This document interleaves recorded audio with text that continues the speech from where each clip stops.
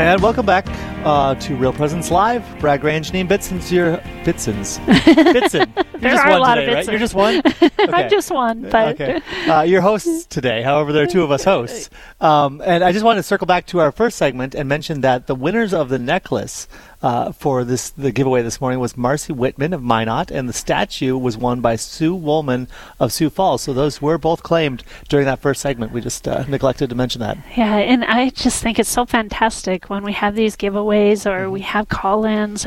It's just so wonderful to hear the size of our listening area. Yes. It's just wonderful. And we are moving along now to look at the question of sainthood. We're surrounded by statues of saints right now. Yes, and now we have Renee Krantz on the phone with us this morning. Good morning to you, Renee. Good morning. Awesome. Thanks for being with us this morning. Sure. Thank you for having me. Yeah. Can you tell us a little bit about yourself, Renee?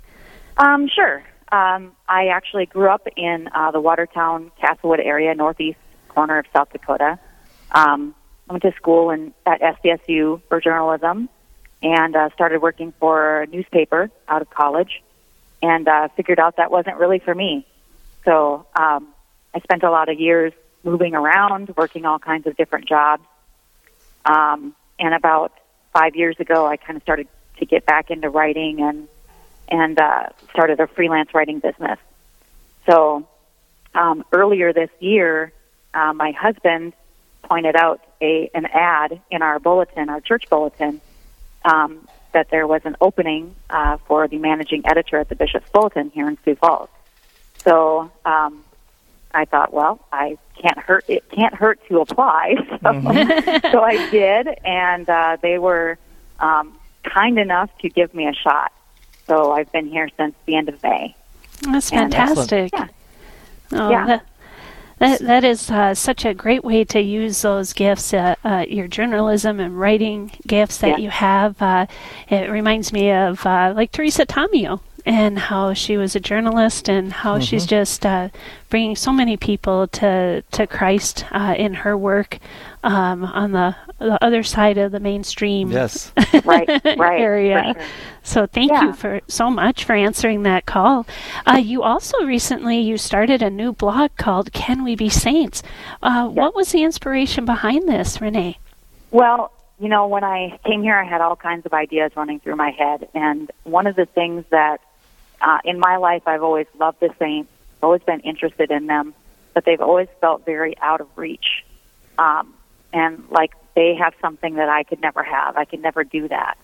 And I always search saints online, and you always see the same biography over and over again on every website.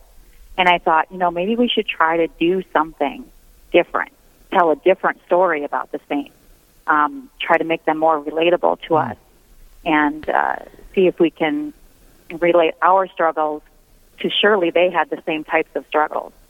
So that was kind of the idea behind it. Yeah, I think that's a great point, because a lot of times there can be this tendency to think that their parents had a much harder time, their mothers had a harder time giving birth to them, getting the halo out as they emerged from the canal. So how does that, let's pose that question to you. Can anyone be a saint, or is this just for the unique, the few, the special people out there? Well, I think anyone can be a saint, and I really hope anyone can be a saint for all of our sakes. But I think our best example is St. Augustine. Yes. He was very far away from the church for much of his life, and thank goodness his mother prayed for him, and he came to the church and became a saint. And we can too. We just have to make maybe different decisions, maybe better decisions.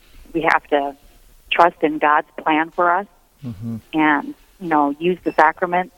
And we have to know that we can pursue holiness.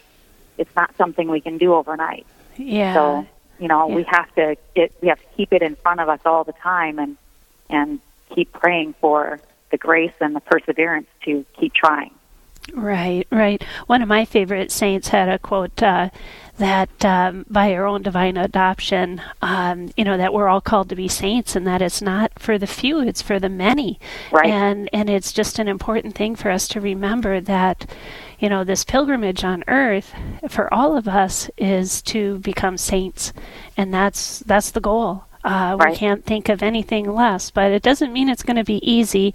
And that's what's so cool, how you're going to be bringing in the lives of the saints in a more relatable way to our lives with their own individual struggles and what they went through and how they overcame that, of course, by the grace of God, but definitely with their prayer life and their humility, all those kinds of things. So how will you work to make the saints more relatable through your blog? Well, my plan is to pick 2 saints each month. And so what I've been doing is I research those saints, look at those bios that are online, and I pick out the bits and pieces from their lives that look like they probably had a struggle. Sometimes it's obvious. They talk about it in the bio. Sometimes it's a lot less obvious because we don't know a lot about that particular saint. But I try to take those ideas. For instance, the first one was on St. Rose Philippine Duchesne. We talked about she faced a lot of roadblocks in trying to get to her what she really wanted to do in her religious life. So she overcame those, and we can do that too. So, I have to do a little theorizing sometimes, but they certainly had these struggles. It's just sometimes hard to see it, so we have to pull those out and show that they weren't perfect either. They were sinners just like we are, and they just kept on trying. Mm-hmm. And that is so important to remember. I mean, Christ in his humanity was sinless, and then his mother Mary. And those are really the only 4 feet that have walked this earth without sin. And so, again, to remember that we're all sinners, but we're all called to be saints. And what a wonderful thing you're doing. Where can listeners read this blog? They can find it at sfcatholic.org/saint. And you can actually sign up to get an email each time a new one is posted. So I won't be doing more than 2 a month, so you won't get a ton of emails. But, but yes. So you can follow that. Oh, that's so wonderful, Renee. It is really important that we know more about the saints. We're here sitting in Hurley's Religious Goods in Fargo, and we have statues of saints all around, us, just reminders of holy lives. And then there's books. There's so much literature you can read. Even in the Daily Magnificat, a lot of times they'll focus on the saint, the feast of the saint that day. And now what you're doing with the blog, the more we can bring the lives of the saints alive in our lives is such an important mission. Absolutely. Yeah, for sure. I think you can find a friend in the saints and someone to kind of prop you up when you need them. Yeah. Absolutely. So what would you say, Renee, as we come to the kind of the last minute here, what would you say is the main takeaway that you'd like your followers, the people that read the blog, to bring away from the blog? Yeah, I think if you think you know the saints, maybe come and check out the blog and see if you can find some new things. If you don't know the saints, come and get to know them and find out how they're really just like us. Yes. They just maybe did things a little bit differently. Yeah. Yeah. I think today is actually a good feast for that. Saint Jerome was obviously a saint, father of the church. There's word that he had a bad temper, and that sometimes he was found to be irritable. So that can be encouraging to those of us who don't always respond well in the situation, right? I will use that one. Thank you. Yeah, absolutely. Oh, so, yeah, excellent. it is. We have so much to learn, and that's why God gives us saints. That's why, when we have men and women who are beatified or canonized, that's what God wants in the church, is these examples of holy men and women, these lives that they lived, so that we can ask for their intercession and use their life as an example of how we need to respond to things. Yes. Yeah. Well, thank you so much for being with us this morning. Thank you for the great work you're doing.